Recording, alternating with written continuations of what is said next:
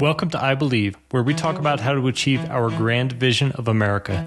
I'm Joel Douglas, and I believe in America. Thanks for joining me.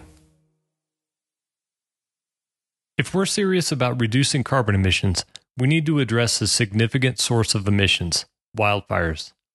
What do we think causes more carbon emissions? Thinning trees from the wilderness landscape or letting them burn? Wilderness fires release significant carbon emissions.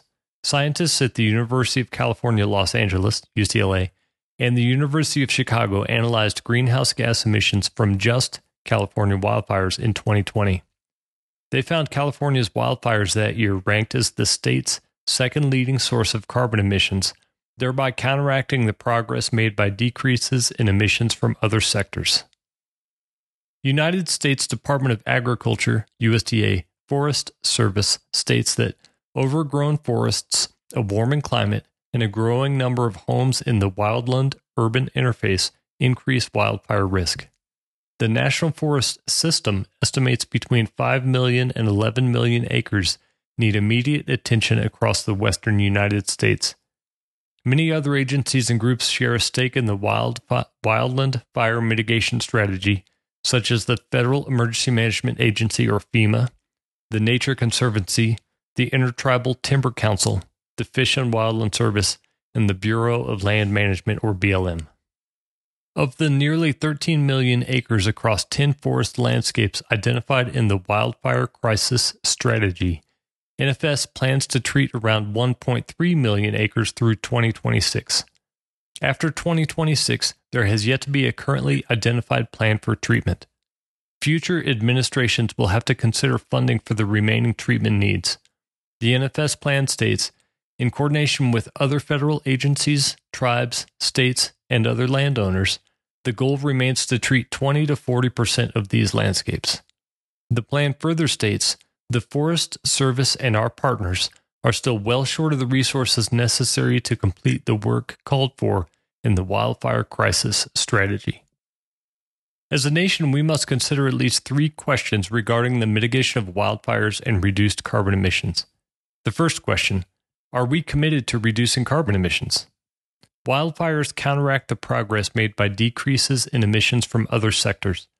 In other words, if we take steps that we think will cut emissions, such as incentivizing electric vehicles and other measures, but we fail to mitigate the impact of wildfires, what do we accomplish? Suppose we decide we are committed to reducing carbon emissions. Does it logically follow that we would apply social and legislative pressure to support activities such as mechanical thinning and logging of forests? Consider Bureau of Land Management (BLM) activities. A Google search for BLM logging yields several returns similar to a legal challenge to the commercial logging of ... has prompted the US BLM to delay 2 timber sales and to put off related fuels reduction work aimed at reducing fire danger. Article from Sean Hall, published in the Rogue Valley Times, June 7, 2023.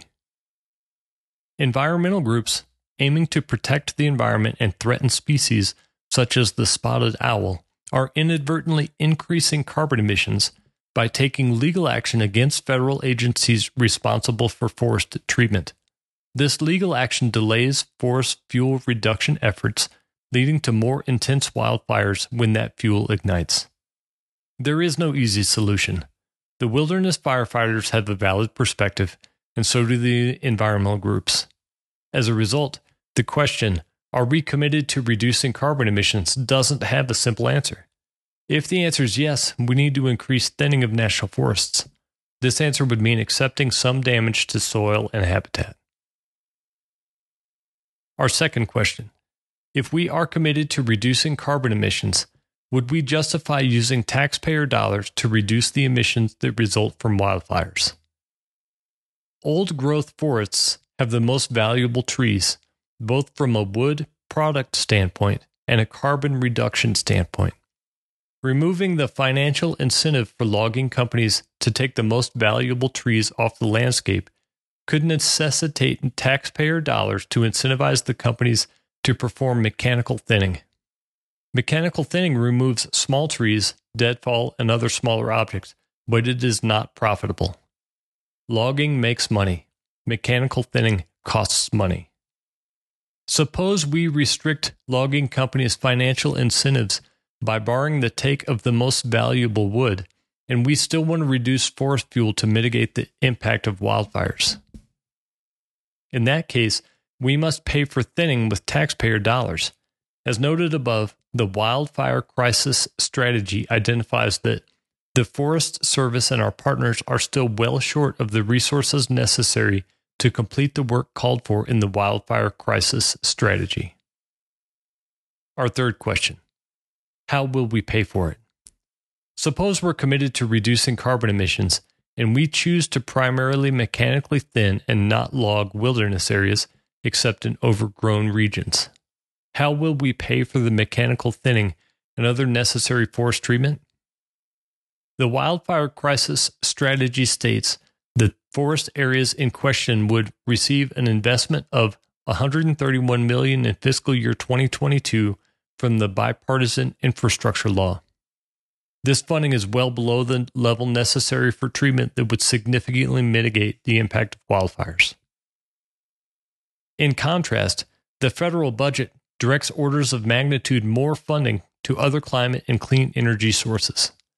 The March 9, 2023 fact sheet providing details of the federal budget outlines: the budget provides $16.5 billion to support climate science and clean energy innovation, proposing $5.1 billion to fund a broad portfolio of research to improve understanding of our changing climate and inform adaptation and resilience measures across multiple agencies, including the Department of the Interior, NASA, Department of Commerce, National Science Foundation, and others. So to get back to our point here, wildfire crisis strategy treats 13 million acres, intends to treat 13 million acres in 10 forested areas. It's funded at a level of $131 million. Energy research is funded at $5.1 billion. Suppose we make substantial gains in reducing carbon emissions through changing energy production sources, improving heavy industry emissions, and streamlining transportation, but we fail to mitigate wildfires.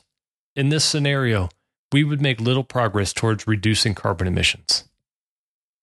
The reality of this situation is, of course, murkier than this analysis. Carbon emissions from wildfires are challenging to separate from emissions from other sources, as highlighted by UCal Irvine professor Stephen Davis, who writes, "Analyzing the amount of carbon dioxide released during wildfires is difficult for Earth system scientists for a variety of reasons. Rugged, smoke-enshrouded terrain hampers satellite observations during a combustion event, and space-based measurements are not at a sufficiently fine resolution to reveal details of CO2 emissions.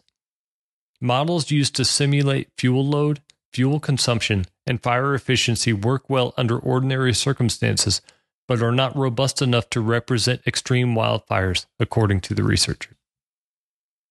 But no matter the view of this muddy situation, Dr. Davis also found wildfires are setting records for carbon emissions. Quote, "Stephen Davis, UCI professor of Earth System Science, led a study of carbon dioxide emissions from forest fires in recent decades. In a paper in the journal Science, he and his colleagues shared some shocking findings. According to our measurements, boreal fires in 2021 shattered previous records. These fires are 2 decades of rapid warming and extreme drought in northern Canada and Siberia coming to roost, and unfortunately even this new record may not stand for long," he says. To reduce carbon emissions, we must mitigate the impact of wildfires.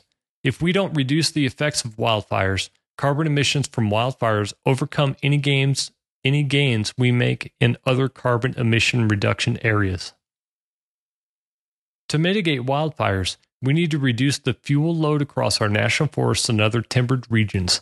This reduction will improve wilderness firefighters' ability to contain wildfires. To reduce the fuel load across our forests, we must thin our forested regions mechanically. Mechanically thinning forested regions is not profitable. As a result, we will have to use taxpayer money.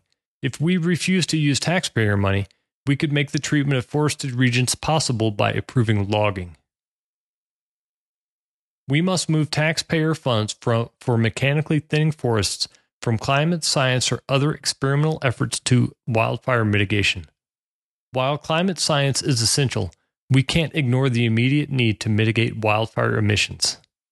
May God bless the United States of America. Postscript. Thanks to Bill Casey, wilderness firefighting living legend, for his time and perspective out in the mountains. At 78, you're an inspiration to us all for still carrying your heavy ruck.